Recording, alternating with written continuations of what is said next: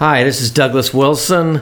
Welcome to the podcast Lessons Learned. I want you to imagine that you are on a ship, and on this ship are some amazing business leaders. And you're going to have the opportunity to learn from those leaders. Lessons learned over their time in the C-suite. And it's like having a cup of coffee with this leader. It's like sitting down and being able to ask them a question and have something very practical you can use tomorrow. Now, this is for you whether you're the CEO or whether you're a student that has just graduated from college and you're looking how to make it in business. I believe there's something for everybody in this because it's going to make you think. And you're going to do that little inventory in your own head. How am I doing on each of these issues? And what can I do better? That's the value of lessons learned. And what's exciting about this, we're not just interviewing anybody. We're interviewing people that have built amazing companies and have done it in a way where they not only added a lot of economic value, they've added a lot of social value. And the company we're meeting with today, Edwards Lifesciences, they're about transforming healthcare. They've changed thousands of lives for the better because of their work. And in the process, they've also made a lot of money. Now, let me tell you just a little bit about me, Douglas A. Wilson. Rather than go into it in a lot of detail, you can visit my website, douglasawilson.com, learn all about me, and learn about my involvement as well with the Center for Higher Ambition Leadership, of which I'm an executive fellow. The Center is a wonderful organization made up of Fortune 500 CEOs, some academics that come out of the East Coast, mostly in Boston, and a few thought leaders.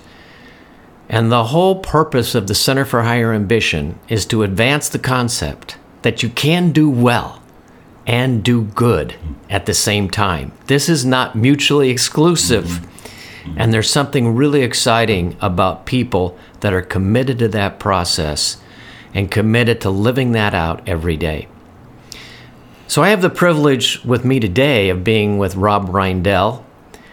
Rob was the head of human resources with Edwards Lifesciences. His office was right next door to Mike Musalem, the CEO, for over 12 years. He worked with Mike before Edwards spun off from Baxter. And he has got an amazing career and some real lessons for us about trust today, which we're going to go into. So, Rob, welcome to the show. Thank you, Doug. And Rob, tell me a little bit about Edwards Lifesciences. Edwards is a medical device company. We specialized in structural heart disease and critically ill patients.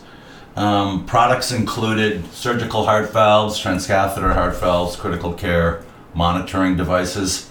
It was a spin-off from Baxter in April of 2000, and over time became a very focused company that grew tremendously in the last 15 years from $800 million in revenue to almost $3 billion in revenue today.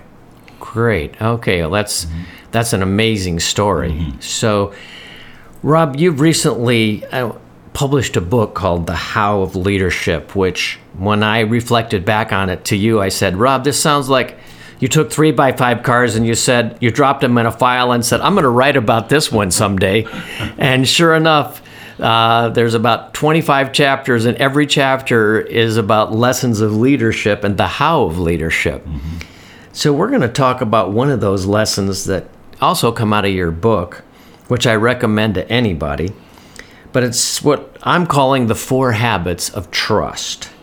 Now, tell me a little bit about the 4 habits of trust. Yeah, so, after looking at all the literature and saving different little Post-it notes over time as the head of HR at Edwards in a file, I synthesized all that data, and it seemed to me that there were 4 things that people think about when they're deeming whether or not you're worthy of their trust. And the first one is knowledge of one another. The second one is how much do we demonstrate behaviors that say that we care about one another. The third one is following through on our commitments. And then the last one is openly sharing information, being transparent, telling the truth. Right? And so maybe I'll go into each one of those. I'd appreciate that. Yeah, please do. So the knowledge of one another, you probably don't trust someone that you don't know, right? But the more that you get to know them, the more chances that trust will evolve. It's really the start of trust. If you think about a funnel, and this is like the top of the funnel, right? Just as you begin. Okay. I would say it facilitates trust. And if you look up the word facilitate in the dictionary, facilitate means to make easier. So it makes it easier for trust to evolve if we get to know one another and show an interest in that, and also allow people to get to know us. So when you think about this, introverts and extroverts, I think they both have challenges with this one. It's kind of interesting.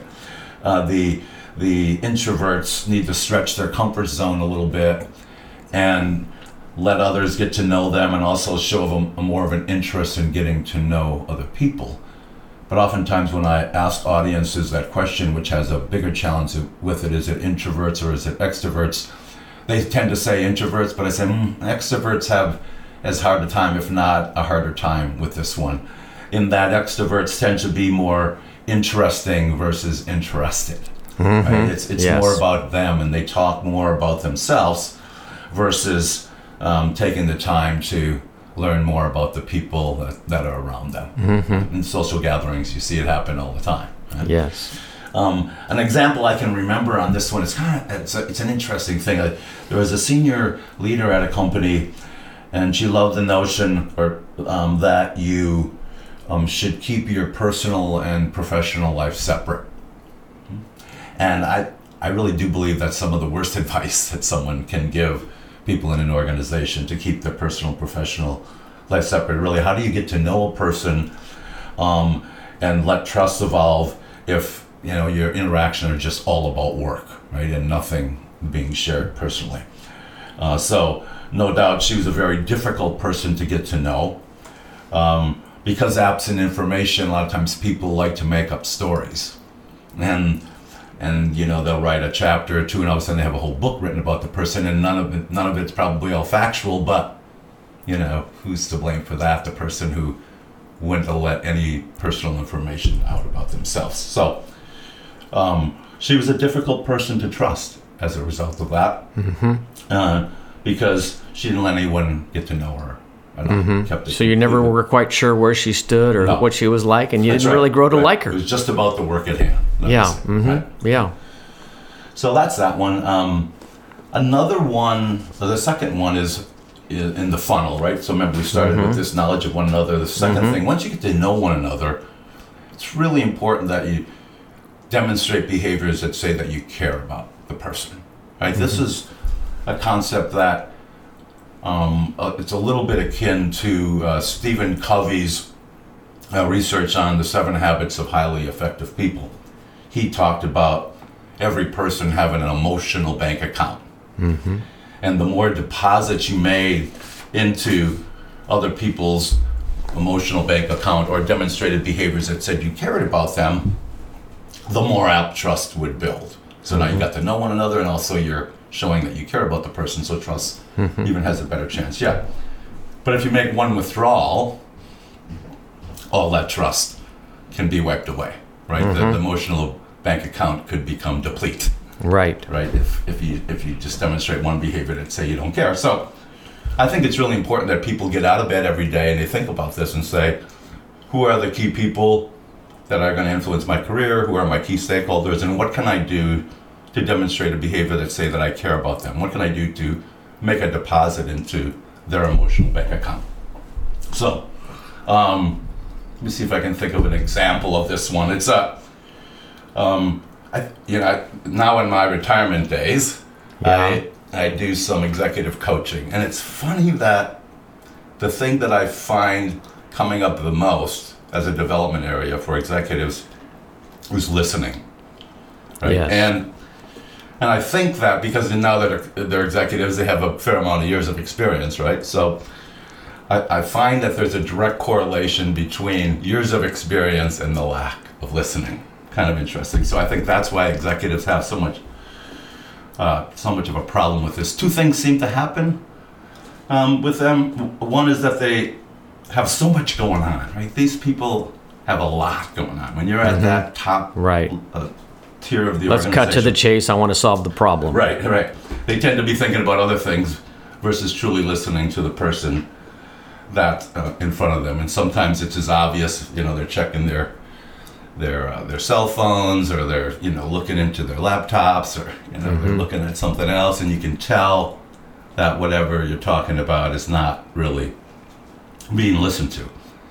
Even worse yet is when they get the glazed over look in their eyes, right? Right. It's like, do you not care about what I'm talking about? And ultimately the effect of that is, do you not care about me? And it can be a big hindrance to the evolution of trust between leaders and companies and the people that come in and make the proposals, or come with a report or something like that, right?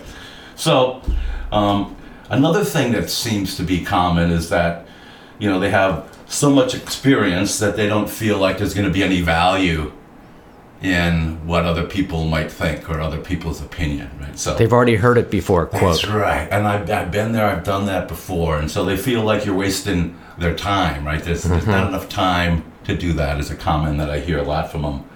So both of these examples can create the perception that you don't care, and ultimately can affect really the trust that other people have there. I mean, I can think of a positive one, though, when one of the things that Mike did as the CEO, which was kind of interesting, is every employee in the company who had an increment of 5 anniversary with the company, he wrote them a personal note thanking them for everything that they did thus far in their career. And how many employees were there when you left? Like right around 8,000 people. So can you imagine that, right? Right, and a personal note. A little personal note, yeah. So he certainly worked with his executive assistant to organize the whole thing, but it was a handwritten note.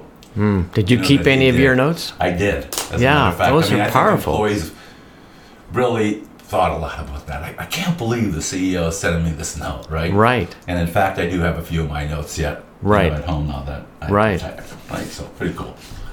Let me see now. So we did the first 2 pieces of the funnel. Mm-hmm. Now we're going to do the third level, right? And the third level is, do you follow through on your commitments, right? I think the more that people do what they say they're going to do, the more apt that you are going to trust them with more responsibility. Mm-hmm. I think it's definitely affects people's careers. Their careers tend to take off more. Mm-hmm. They really do what they say they're going to do. Why is that? Because leaders trust that they can do more, so they give them more responsibilities, right? It's a natural thing that happens as time goes on because they trust that they can get it done. Mm-hmm. So, on the other hand, it's difficult to trust people with more responsibility, right? If they haven't been following through on their commitment to prior responsibilities that you sent their way. So, this one can get kind of interesting. I remember a sales leader one time. He lost the trust in the organization from his team because he didn't follow through on a commitment, and that commitment was, do you have our back? Right? So I think it's a natural thing, right? That people expect that their leader has their back. Absolutely. It's a big deal with trust, actually, right? And so he seemed to be the type that whenever the sales were going to be short for the quarter, and we're in a meeting trying to figure out how we're going to overcome the gap that was created in his area of the organization, he always would go to blame. And it was always one of his direct reports' responsibility for why there was that shortfall in sales. And word ultimately got out. Right? You can say, well, it shouldn't have, but it did. And this team started to lose trust in him as their leader, because every time sales were short, it was always about one of them versus him doing anything to include himself in that situation. So how did he get feedback about that, and did he change?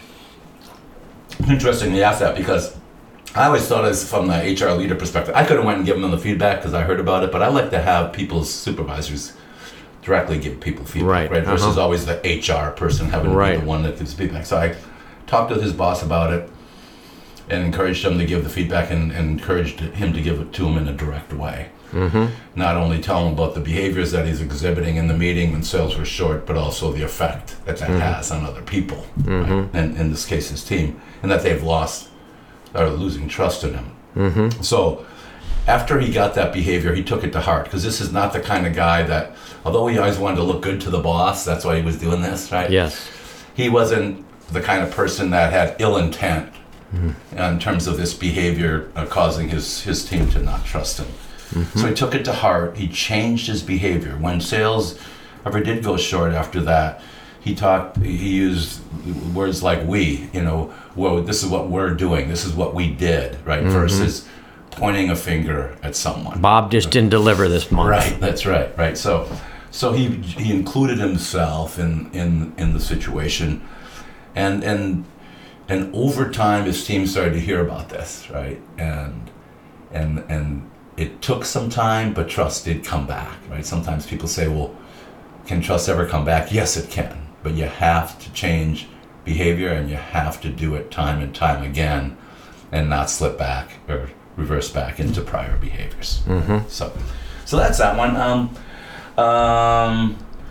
The last one is openly sharing information. So now we're at the bottom of the funnel, right? And this is an interesting one, because when you ask most leaders, are you truthful?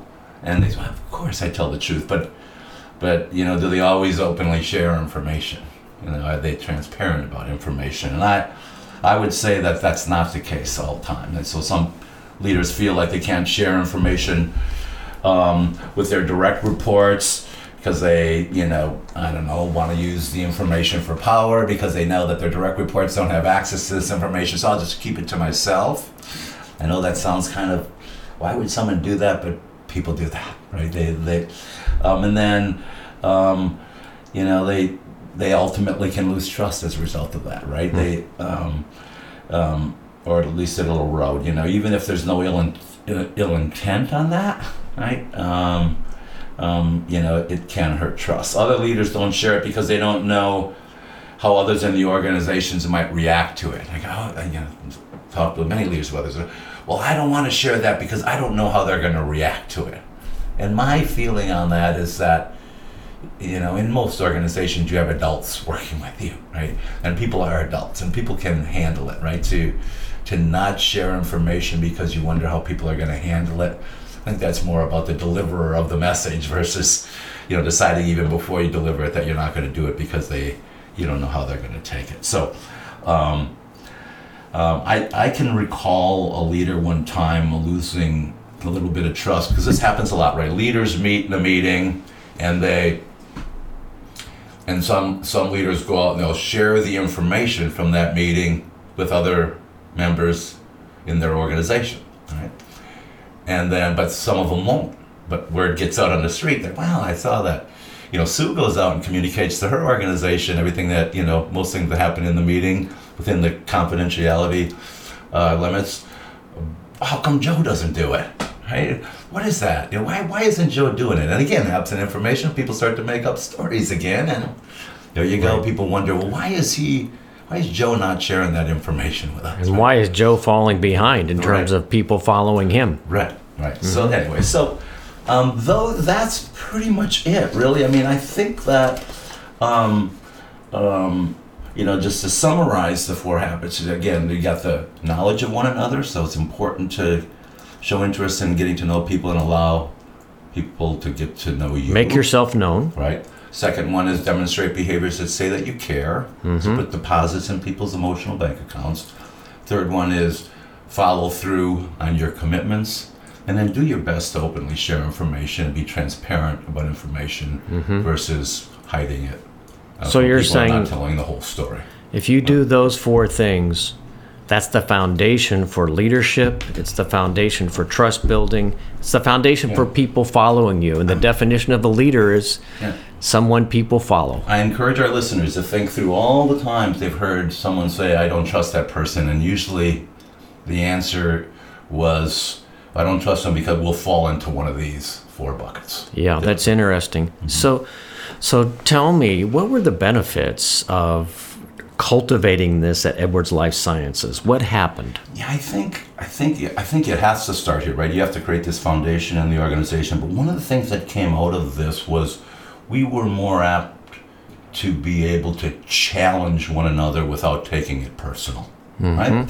And I think that's essential to successful organizations, for people to be able to challenge each other's thinking without taking it personally. Especially up and down the chain of command.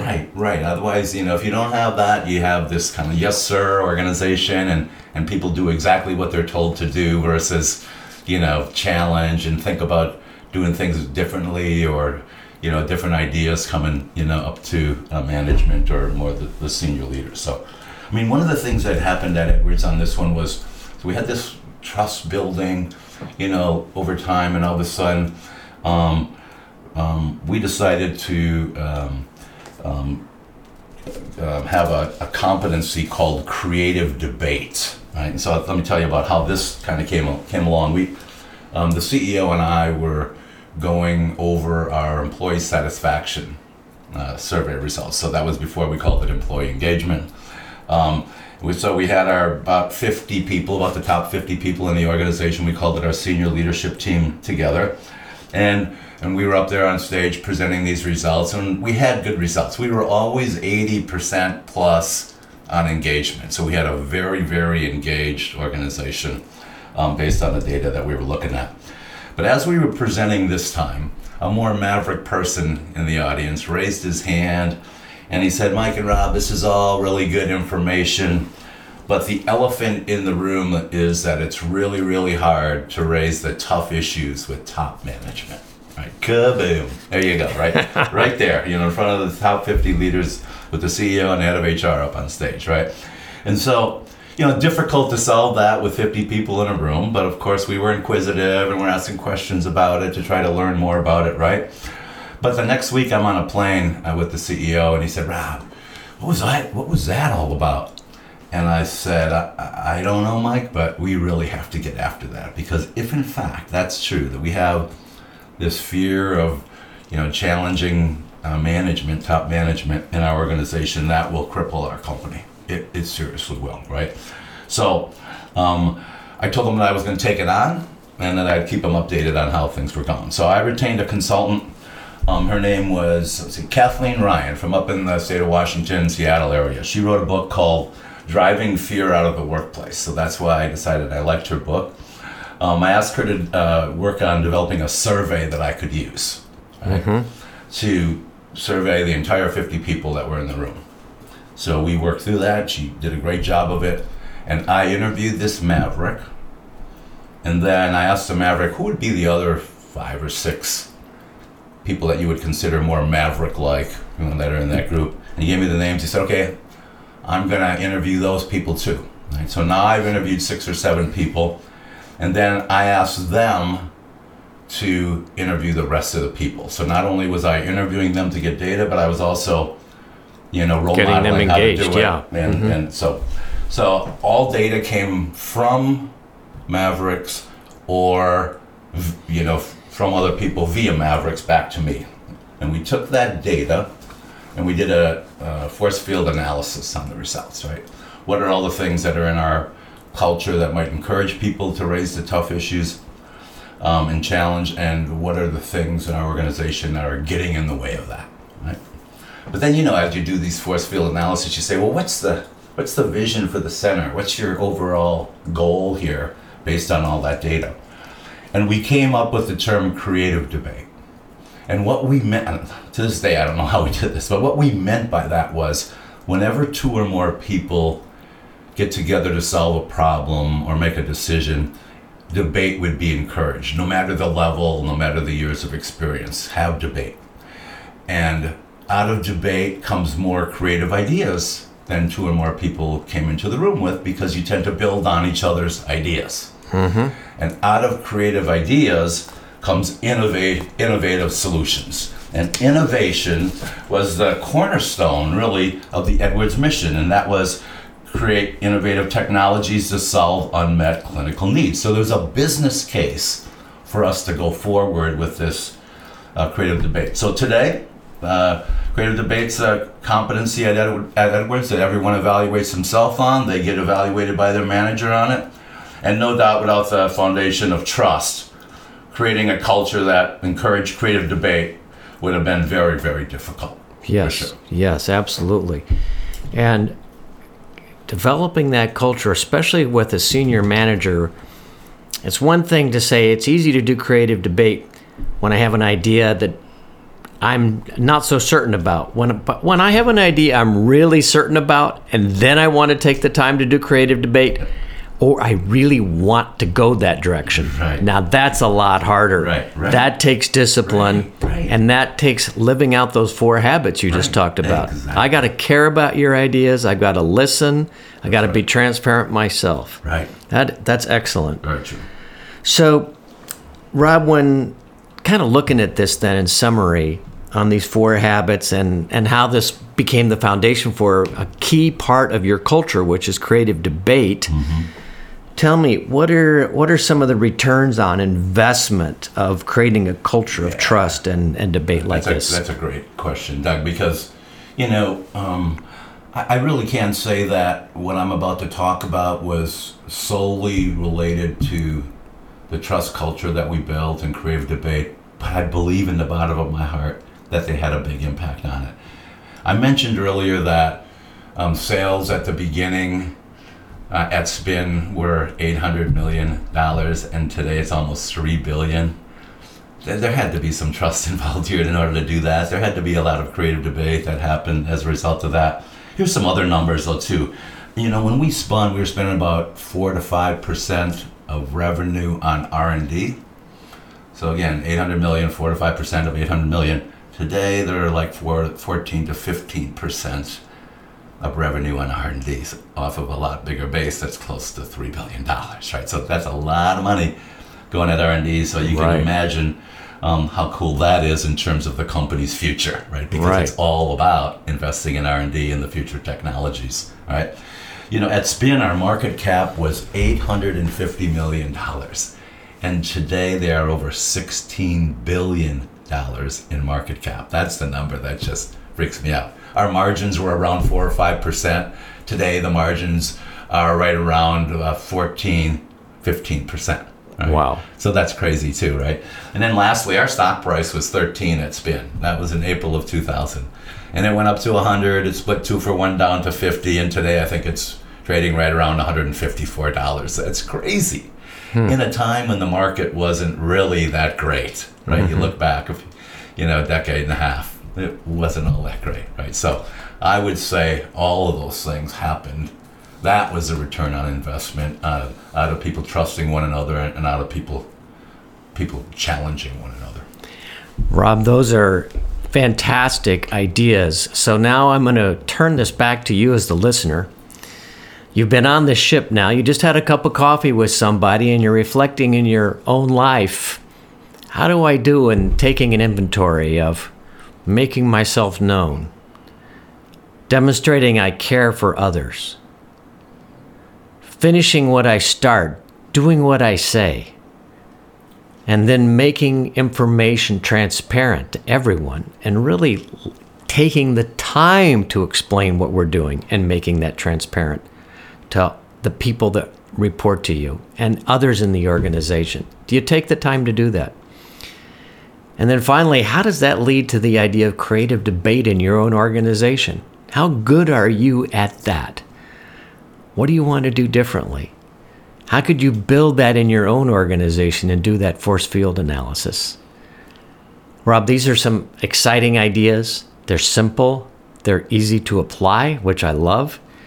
But they also can take an organization a long ways just by applying this. It gets the wind at your back rather than in your face, if you will. Absolutely.